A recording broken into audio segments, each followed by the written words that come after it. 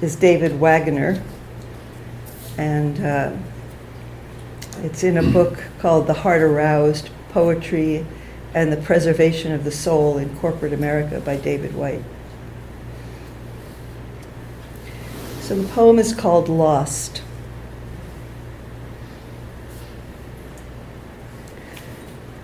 Stand still. The trees ahead and the bushes beside you are not lost. Wherever you are is called here, and you must treat it as a powerful stranger, must ask permission to know it and be known.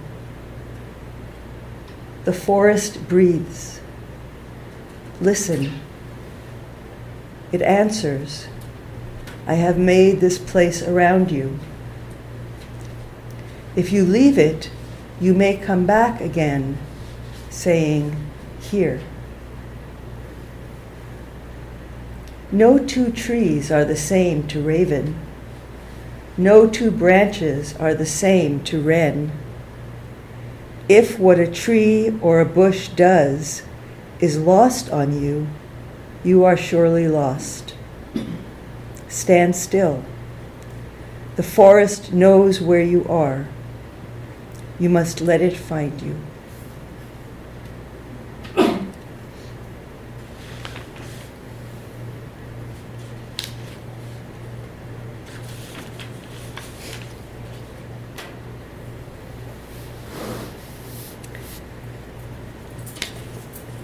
I'd like to speak a bit about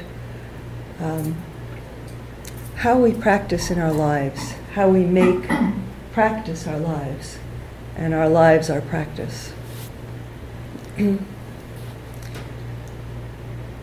There are three important aspects to how we live our practice, and then there's a preliminary teaching. When somebody would come to the Buddha and say, I want to follow you and I want to learn your teachings, usually the first thing he would teach is generosity. When we practice generosity, we're implicitly acknowledging the truth of interbeing, of our interrelatedness with all life. When we share what we have, our resources, our time, our skills, with others, it breaks down that wall of fear. It says, I don't have enough. I am not enough. And helps us to learn that we're needed, we belong, we're part of life, and we need others as well. Part of generosity is not only learning to give, but also to receive with gratitude, with humility, with an open heart. Really, we can be moved by the generosity of those around us. I remember hearing on the radio once about somebody who offered their kidney, one of their kidneys, to somebody that they didn't know. They just knew that that person needed a kidney. And so they gave it, they offered it. It's like, wow, wow. I don't know, that's really pretty amazing, pretty deeply generous.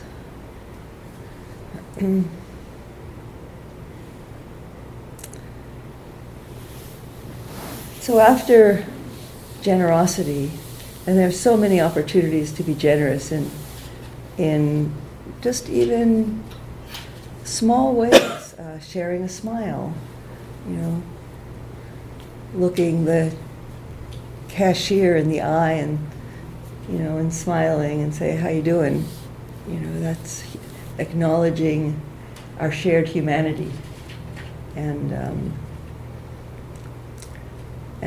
people who do service jobs, I think often can experience some of the worst of human behavior, and I think it's good. I feel I'd like to kind of balance things out and just share that moment of our common humanity. It nourishes me too. So after generosity, the Buddha would normally teach ethics, and we spoke together a version, I think quite a lovely version, of the 5 precepts. And these are things that we can practice in our daily lives. Not to take what's not freely offered. So sometimes we assume, oh well, I can take some photocopy paper from the office, nobody will miss it, it's not a big deal. But maybe we feel inside not quite right.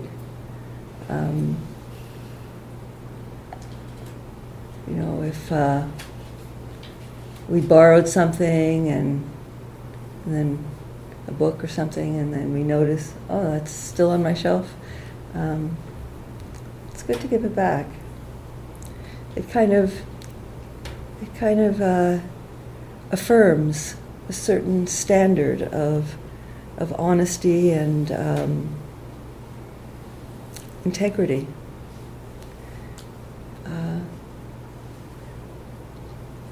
Being aware of the impact that how we dress and how we act toward others in terms of our sexuality, and in some places, certain kinds of dress and behavior is perhaps bringing in a dimension of sexuality that isn't appropriate for that place. It's not that we need to hide our bodies, but being aware of the appropriateness and in relationships with colleagues and just being aware of what can create harm, what can create a sense of uncertainty around what the relationship is, and kind of taking care in that, not to create anxiety or harm or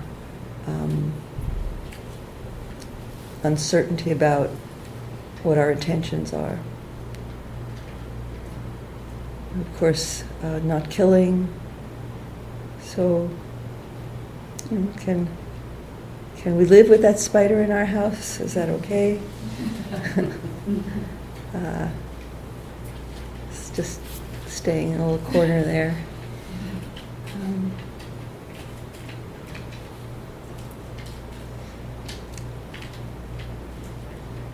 So really exploring these precepts and what they mean for us. And the thing about the precepts is they're not a list of do's and don'ts. They're not commandments. They're not 5 commandments. They are training guidelines. So for some people that might mean, the 5th precept about intoxicants might mean not using any intoxicants, not drinking any wine or beer or I could say it out loud, smoking weed. It's legal. And for other people, it might mean, using it in a way that is heedful and moderate, and not using it,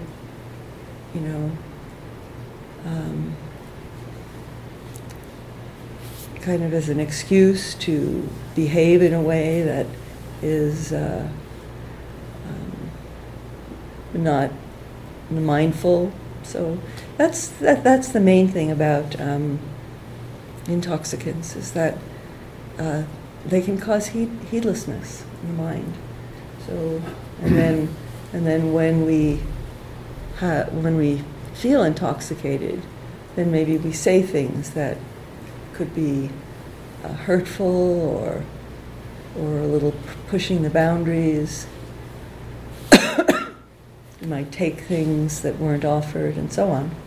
So it's really in the service of mindfulness and heedfulness that we moderate our use of intoxicants.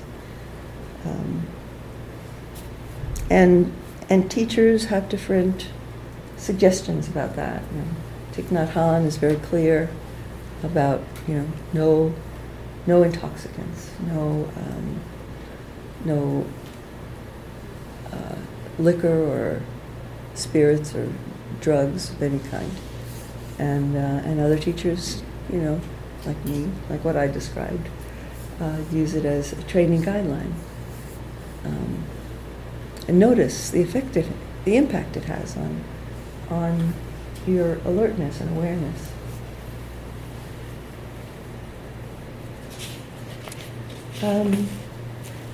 So that's so generosity. The word in Pali is dana. So morality or virtue, the word is sila. And the next kind of the Eightfold Path, which is part of the most basic teaching in Buddhism, the Four Noble Truths, which talks about how we suffer and create suffering and perpetuate suffering in our lives, and how we become free of suffering. So the next of the sort of the legs of this three-legged stool is meditation. So meditation is talked about in terms of mindfulness and concentration, or tranquility. So concentration is kind of built on tranquility. So concentration helps mindfulness, and mindfulness helps concentration. So this is a really important part of our daily life practice, and it's how we stay clear and focused, attentive, heedful in our daily lives. What's driving us? What's coming up? Is there reactivity happening? Am I about to say something that I know will actually cause harm? Or about to do something, thinking, contemplating doing something. So mindfulness and concentration, sati and jhana are very important parts, and not that we necessarily cultivate these absorptive practices, but just learning to collect the mind is part of our daily sit. Just collecting the mind, fully arriving. When you begin your sitting, it's those opening phrases are really important to help us settle down and just settling the body on the earth, bringing mindfulness to the fore, collecting the mind around the breath. So this is really important, and it's many people find it hard to establish a daily practice. I certainly found it hard in the beginning. It was when I started going on retreats, and I noticed how beneficial meditation was to me, and how much more sense of freedom and peace I had in my life, and developing equanimity. It felt really precious, like, oh, I need to do this. And so it took me some time, but I created a kind of dedicated space in my home. And so I go there, and it helps, it's conducive to just settling into the practice. And I personally, I begin my practice with some bowing, and I take the refuges, do a little bit of chanting, and I've been really focusing on practicing the Anapanasati. So, you have the guided meditations, and I always close my practice with a dedicating the goodness, the blessing of my practice to the benefit of all.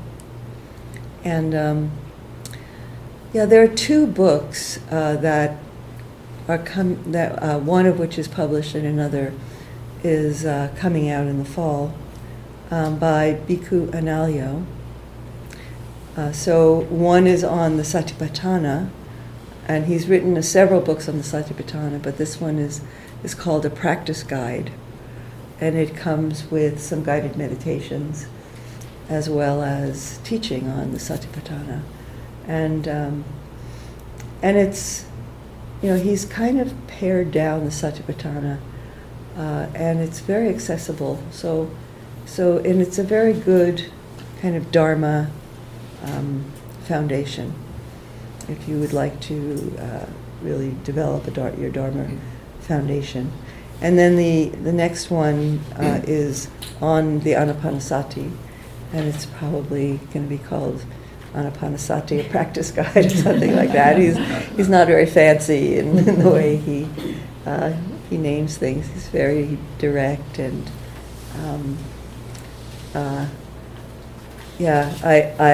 I and the group, the LHW group that has been working with the Anapanasati, have been working with his guided meditations, and they're quite wonderful. They give a clear foundation for how we meditate with the discourse. So those could be, if you're interested in working with a text, those could be something very useful for you. And then the third of the kind of legs of the stool is the wisdom factor. So panya, wisdom. So learning, developing insight, and those texts, of course, will be very helpful. I recommend starting with the Satipatthana if you haven't ever worked with that discourse. So the wisdom teachings, insight into impermanence, insight into dukkha, or the unreliability of conditioned experience, insight into the contingent nature, the non-self, the interbeing nature of everything that we live and we experience. So these are deep teachings, and they're transformative as we contemplate them in our lives and realize that that we are deeply interconnected to all other human beings and all life forms. We can kind of push that out of our consciousness. We can push that aside and live in denial of that, and you know, kind of use all kinds of things that are just, you know, kind of, you throw it like the throwaway culture, you know, the throwaway means of consuming, but that has an impact on our world when we just use throwaway, you know, whether it's throwaway food or, you know, throwaway clothing. It has an impact. It has an impact on those who produce that food. It has an impact on the earth, and it has an impact on us. So living wisely, really deeply understanding the wisdom teachings and putting them into practice. You know, living with integrity.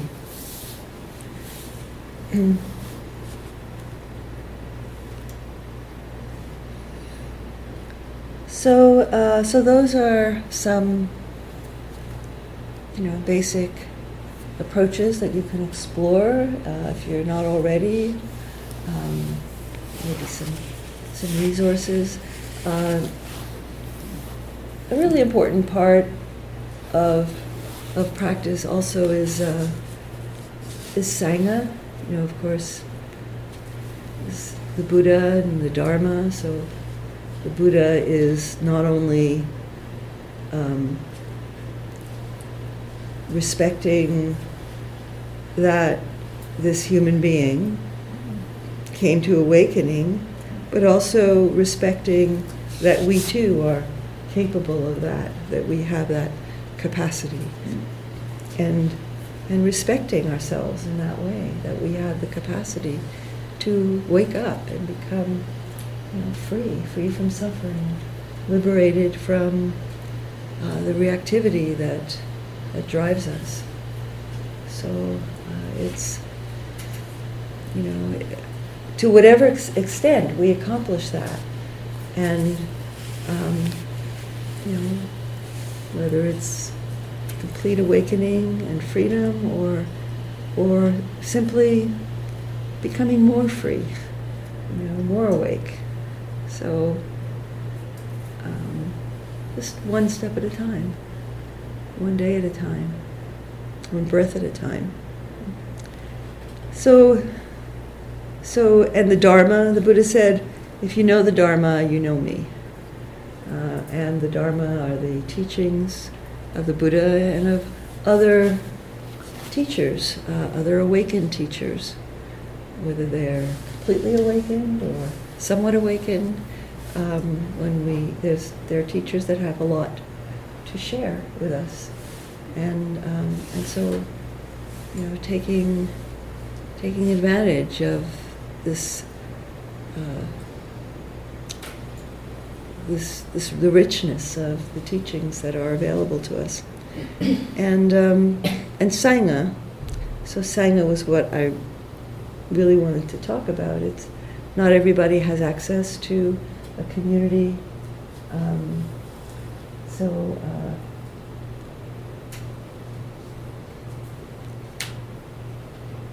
Sangha, you know, is.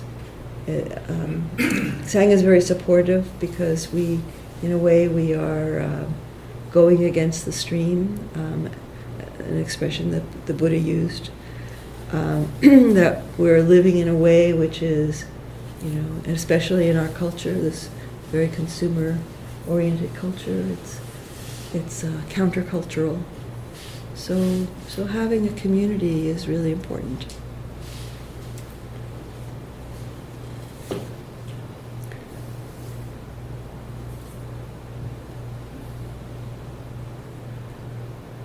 So yeah, and even if there's not a practice community where you live, there are, to a certain extent, ways of connecting online with a teacher, with other people in an online community. So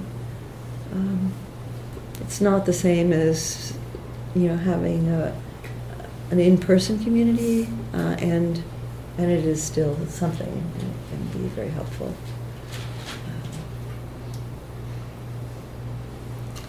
There are 4 or 5 people who took one of the LHW courses years ago, and they formed a little reading group, and that became kind of Sangha for them. So a couple of them lived in kind of remote areas, so that that's something that also can evolve. So I'd like to leave room for questions. What would you like to bring up? There were a couple of questions on the board, but I didn't write answers because I figured they could just be asked in this context. So if you wrote a question and you'd like to bring it up, please do.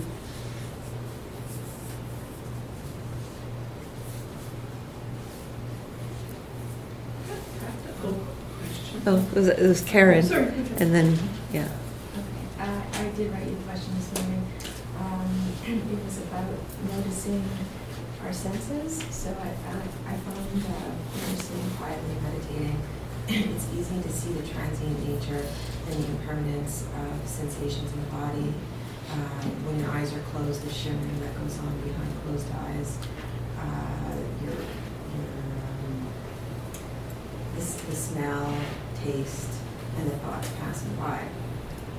And then when I open my eyes and I'm seeing, the sense of seeing, I find it really interesting. I just don't see the impermanence of seeing. Yeah. And I've been stuck in that, I realized, for a while. And then we went outside, and when we're walking, things are passing by, there's an impermanence there. We're just sitting and meditating with eyes open. Yeah, we are, generally speaking, very identified with our seeing, and it's harder to kind of really deeply contemplate the impermanence of it, to get out of or step back a bit from how we take it in through the seeing sense. So one thing is that the mind is also one of the sense doors, right? So we might not actually see that a tree is changing, but we know that it is. We know that that the sap is running, is coursing through it. We know that it's taking in light, it's breathing in and breathing out. We know that it's aging, even though we might not see it. It's changing. We know that over the season, gradually the leaves will begin to change color, and as the length, the duration of daylight, decreases, that interacts with the tree, and so the tree begins to change and prepare for dormancy. So we can know that, and we can also know that, that impermanence. There are different slopes in terms of the quickness and slowness of how things change. So So, for example, flowers have a pretty quick slope. You see, a flower, the the cut flowers here, they change and they fade, and we can see that. So other things have a much longer, kind of more gradual slope. Like, we may know that, eventually this will turn to dust, but probably not in our lifetime, right? So, but every time, I use it, I touch it, I rub it, molecules are coming off in my hand, so I can know that. I can contemplate that.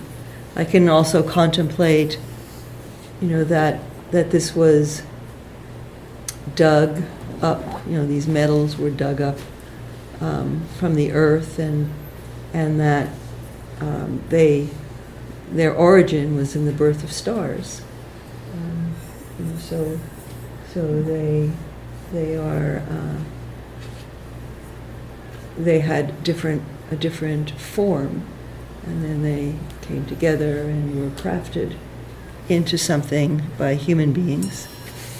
So I might not see that it changes, but it's developed some little marks over the years I've been using it.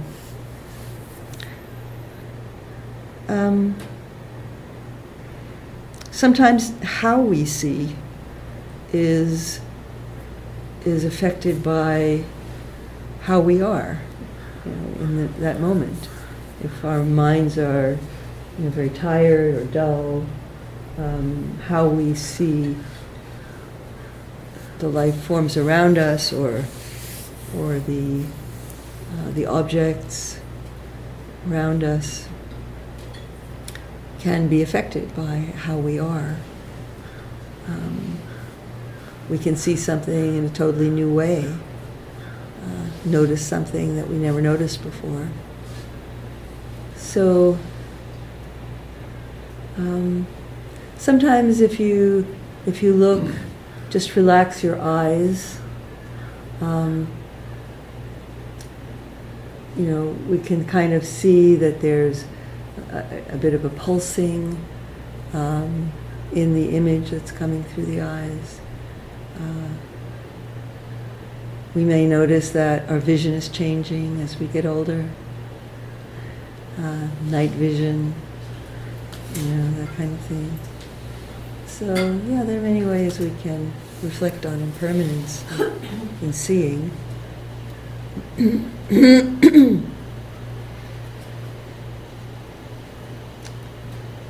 Another thing to reflect on is that, what we see is not what's there. We see within a very narrow spectrum of light. So, and a very limited degree of clarity and accuracy. So some insects can see much broader spectrum of light than we do. So what we're seeing is not actually what's there, it's what our sense organs can take in. An eagle, flying over a field will see a very different field than what we see. It's a whole other field for the eagle. I mean, they see, like, I don't know how many times better in terms of accuracy and acuity. What we hear is so limited in terms of our range of hearing as well. Like my dog will, hear, like, she'll hear thunder, and she'll come down and want to be under the desk, and before I hear the thunder, she hears it. So her hearing is much better. So that's, I find that really interesting to to realize that we, the whole solidity of the world out there, that we posit is out there. It's really arising in our consciousness, and bounded by the limitations of our capacity to see, hear, taste, and so on. Yeah.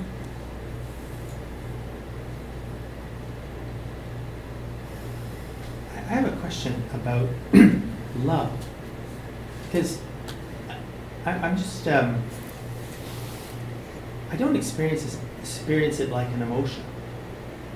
I experience it more as kind of the absence of other things, so that when other conditions are absent, then love is present. And it doesn't, in that sense, it doesn't seem to have a cause, really. I mean, I guess it does in a way. I love my daughters, they're my daughters. But I puzzle about where it fits in and how it almost seems like something that's permanent. Well,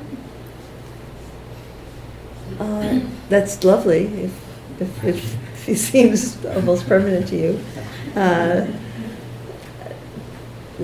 It's called an awakened state of heart, boundless state, and for somebody who's awake, there does seem to be a continuity of awareness, and and these boundless states are very present in our lives. And I think, I also have that sense of, sometimes love feels, emotional, but a lot of the times love and, and this quality of metta, which is just, this sense of goodwill and kindness, wishing well, it can feel, because it can feel more neutral than kind of a bubbling up kind of energy. As a Brahma Vihara, it's balanced with equanimity. So there's not a clinging quality. When there's a clinging quality to the love, it's kind of mixed with attachment. And I think that in our intimate relationships, our dearest friends, our families, it's hard to just say, totally non-attached. I have no agenda. I want nothing from this relationship. It's hard to live from that place. But I find that where, in a way, the rubber meets the road in terms of practicing, a really awakened quality of love is when somebody else's growth and development comes up against our expectations, or our preferences, or our own agendas, So, if somebody needs to, feels a need to go on retreat and really work on their spiritual development,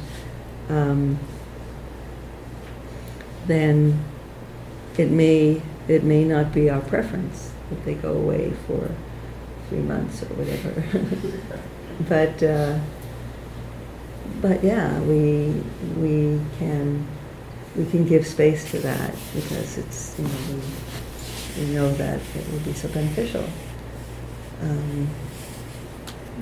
So that, or your kid,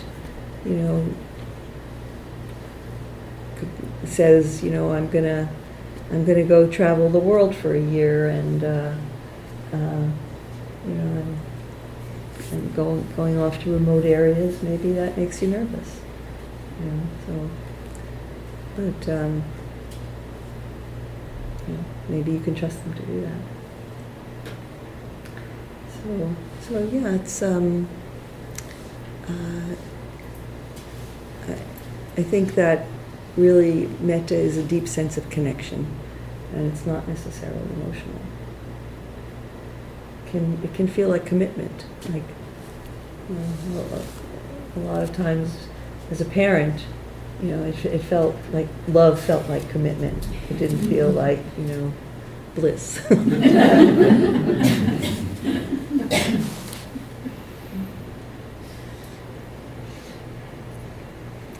Other questions?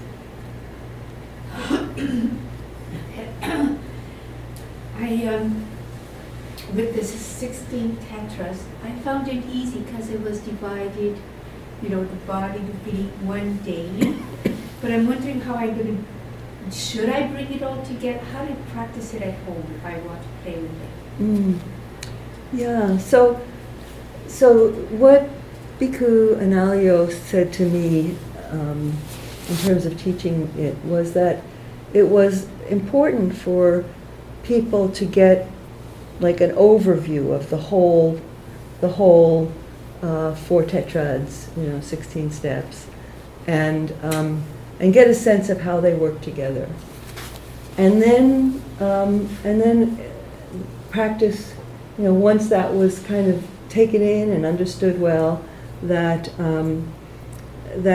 then practice can kind of be more organic. You might go through all of the 16 steps, in your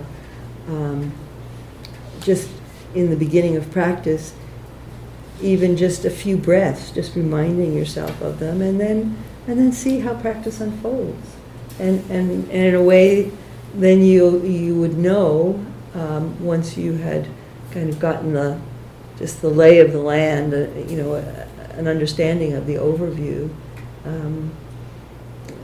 You kind of know,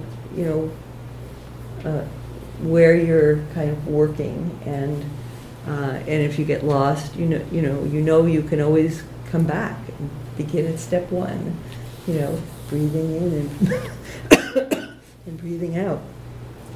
So I'd encourage you to get to know the discourse. Maybe you can. There are some books on the Anapanasati besides the one that I named that's coming out in the fall by Analayo. There's a book by Thich Nhat Hanh called Breathe, You Are Alive.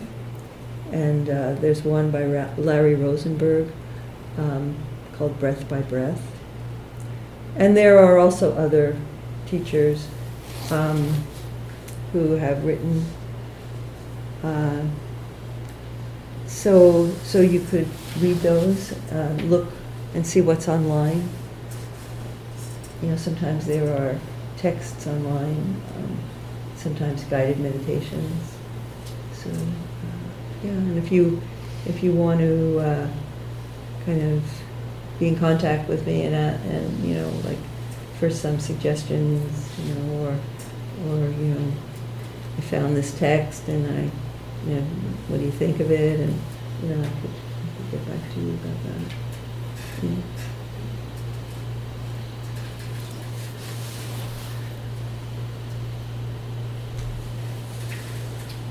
I'd like to use what you've been teaching as kind of a general idea. Maybe not get into so much studying of it, but just trying to relax the body and to settle in the body, which for me is difficult. Just looking at the retreat that you're offering later on that as well. But and then trying in that state to trying to get a more joyful state and a very settled state, and then allowing that to look at mental formations and feelings and feeling tones, and trying to stop that much more than I have in the past. Trying to really pay attention to that. Trying to really pay attention to feeling tones, so that they don't go into the big story. Yeah. And so I mean, it's just a more general way of. Well, it's not that general. You just recited the first 2 tetrads. The last one, the knowing one, is not quite there. Well, so that's okay. You work with where you are, but it is developmental, and so I think that. And maybe in parts, trying to the parts that I see, trying to improve those by reading whatever text I have. Yeah, sounds good. Yeah. Just, we're following the Theravadan tradition, lineage. You're following that lineage and teaching us in that style. So, does it matter if we borrow from teachings in the Mahayana tradition at all, or like concepts, really? Like I talked the other day about Buddha nature, for example. I talked to Jane about bodhisattvas, things like that. Is that disruptive or non sequitur? No, I mean, I think that's just the nature of how people practice. And that's the nature of being in a society in which there's so many different traditions, ethnic, cultural, and religious or faith traditions. So I think it's normal. Sometimes it can cause confusion. Yeah.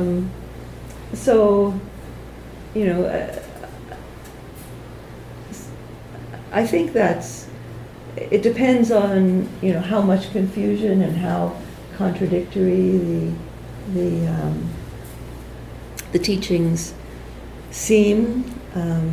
Certainly bodhisattva, the concept of the bodhisattva, is not at all alien to early Buddhist. Early Buddhist, by the way, is the new term for Theravada. Just so you're au courant. Theravada is actually now seen as one stream of early Buddhist teachings. And that's actually largely to Bhikkhu and Alyo and other scholars who are kind of researching the early Buddhist teachings and reconnecting with some of the things that have been sort of lost, dropped to the sidelines.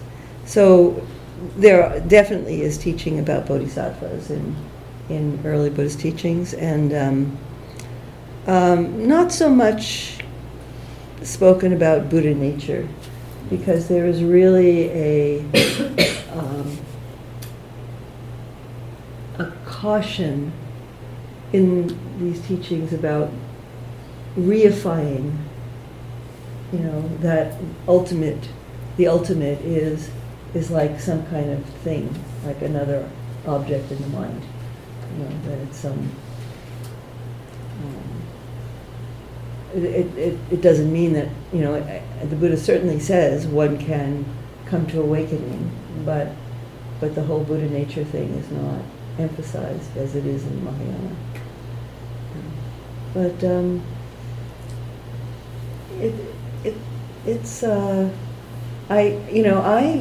I practice in different streams, and I'm inspired by many different streams of Buddhist teaching.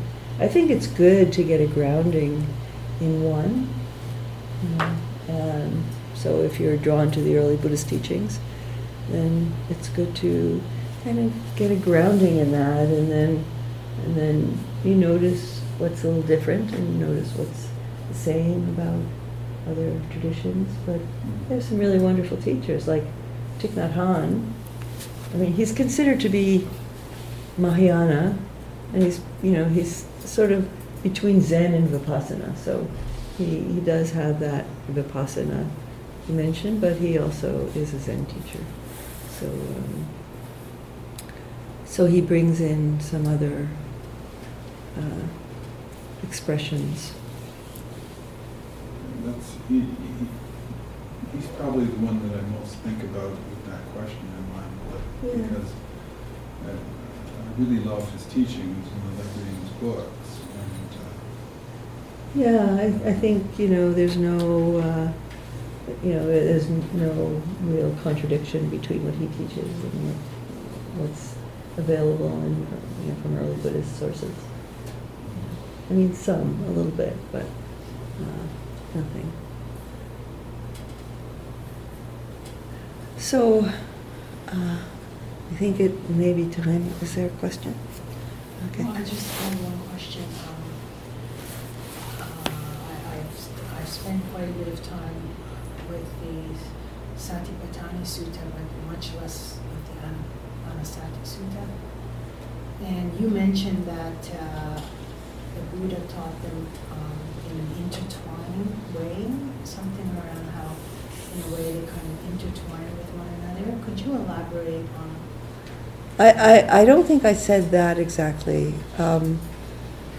I said, what the Buddha says is that, in the Anapanasati, he says that the Anapanasati fulfills the Satipatthana, the 4 foundations or 4 applications of mindfulness, and in fulfilling the Satipatthana, it also fulfills the awakening factors. I taught them in a way in which they were sort of juxtaposed, like focusing on one foundation each day, both. There's a parallel, in the Satipatthana and the Anapanasati of body, feelings, mind, and dhammas, but they're not strictly kind of intertwined. But the Satipatthana, it's good if one has a choice to begin with one and then another. I've been told, and I really see it as well as I teach it, that it's good to have a foundation in the Satipatthana before doing the Anapanasati, because the Anapanasati is so, it's so succinct and very elegant, and it really, how we practice it is really based on commentaries from different teachers, because it needs to be unpacked a little bit, and having the basis of the Satipatthana will help. Yeah. Okay, so let's take a quick break, and thank you for listening. To learn how you can support the teachers and Dharma Seed, please visit dharmaseed.org/donate.